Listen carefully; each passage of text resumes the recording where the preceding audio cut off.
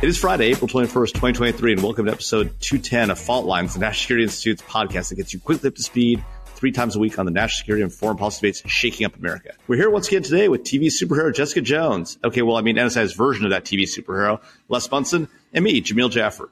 Yesterday, during a surprise visit to Kyiv, NATO Secretary General Jens Stoltenberg said that Ukraine's future is in NATO. His strongest statement on the relationship between Ukraine and NATO since the Russian invasion of Ukraine began nearly 14 months ago. While Stoltenberg made clear that this wasn't going to happen right away, that there was a lot of multi-year support that had to take place, and that it must prevail against Russia first, he did make this very strong statement. At the same time, German foreign minister threw a little shade on this, saying that now wasn't the time to have these conversations. The U.S. hasn't taken a position yet. There are 9 members of NATO, mostly Central European and Eastern European countries, that have made clear they support Ukraine's accession. Everybody else has remained suspiciously quiet.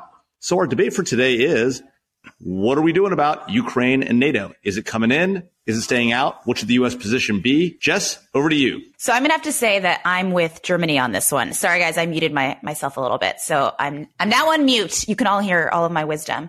I'm with Germany on this one. You know, the NATO foreign ministers met last week, and you saw resistance from Germany, Hungary, and really the U.S. when it comes to Ukraine joining NATO. There's a healthy debate, which I know we love here on the show. You know, I think that we have to keep the two issues separate, right? Support to Ukraine during the conflict and NATO membership. They're two different things, right? And there is a formal process to joining NATO. They shouldn't be conflated. We shouldn't try to rush it. Like, we're in the middle of a conflict. We don't need to feed into the Russian narrative that NATO is extending into their territory and is an existential threat to Russia. And so it doesn't feel like this is the right time to be making these statements, to be moving forward. And it just seems like, why don't we wait on that while we continue assistance to Ukraine? I mean, I'm going to mildly disagree with Jones here. I'm going to mildly disagree with Jones here and go ahead and say, I think it's fine to be talking about Ukraine joining NATO, because by saying that, we're actually rejecting the Russian narrative.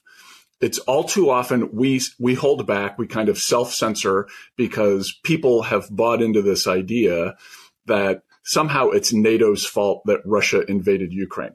That's the Russian line. It's total nonsense. It has nothing to do with reality. If Ukraine's going to qualify for NATO, it should join NATO. NATO is an organization that countries join voluntarily. No one is forced to join NATO. It's something that Ukraine should have ambition to do. They should aspire to join NATO. That's a good thing.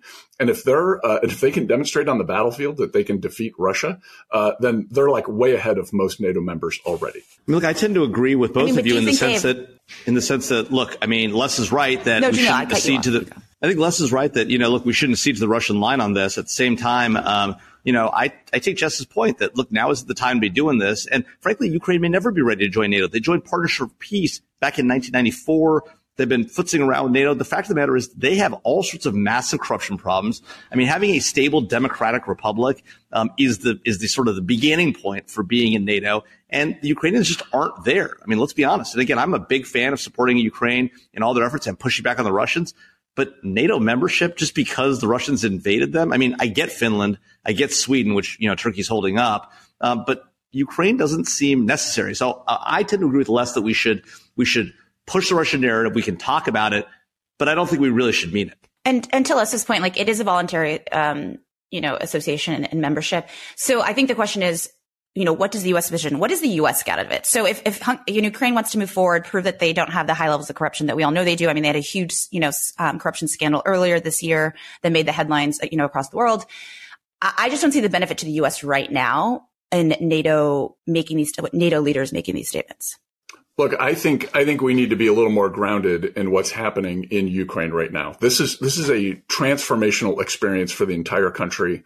The Ukraine that comes out of this conflict, and yes, we're assuming that it goes well for Ukraine, which is a big leap, and we should all recognize that. But let's go ahead and hypothesize that Ukraine prevails here. Then Ukraine is a different country than before January 24th, 2022. It will be transformed. The corruption issues, there may still be some, but there will be a new national sense of purpose and a new grounding in the nature of the Ukrainian state and the Ukrainian people. And the division that we saw before between Russian speakers and non-Russian speakers in Ukraine is going to be largely dissipated. And so I think I think we need to recognize that this is a movable feast here, and it's moving in the right direction, and we ought to be helping that. We ought to be rhetorically saying, and I agree amazingly with the Secretary General of NATO, let's go ahead and talk to them about NATO expansion, and let's mean it, because the Ukraine that we're talking about today is very different than the Ukraine of a few months ago. I mean, that may be.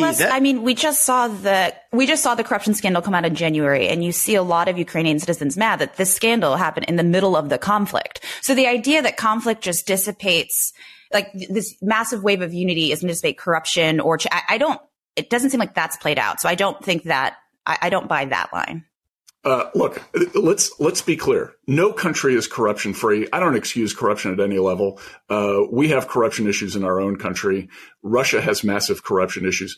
Ukraine is a democracy. They've exchanged power peacefully through the ballot box. On a number of occasions, they've made a national decision that they want to be pointed towards the West. We should embrace them. They're not going to ever look like the United States. That's fine. They're going to be Ukraine. They're going to come in with different terms. I think we should be embracing them. Well, that's a wrap. Thanks to Bruce Khan, Rachel Domino from NSI, and Claude Jennings for helping produce today's episode. Join us again Monday for another great episode of Fault Lines, the podcast that gets you smart fast on the national security debates shaking up America. And if you like what you heard, please rate, review, and subscribe wherever you get your podcasts.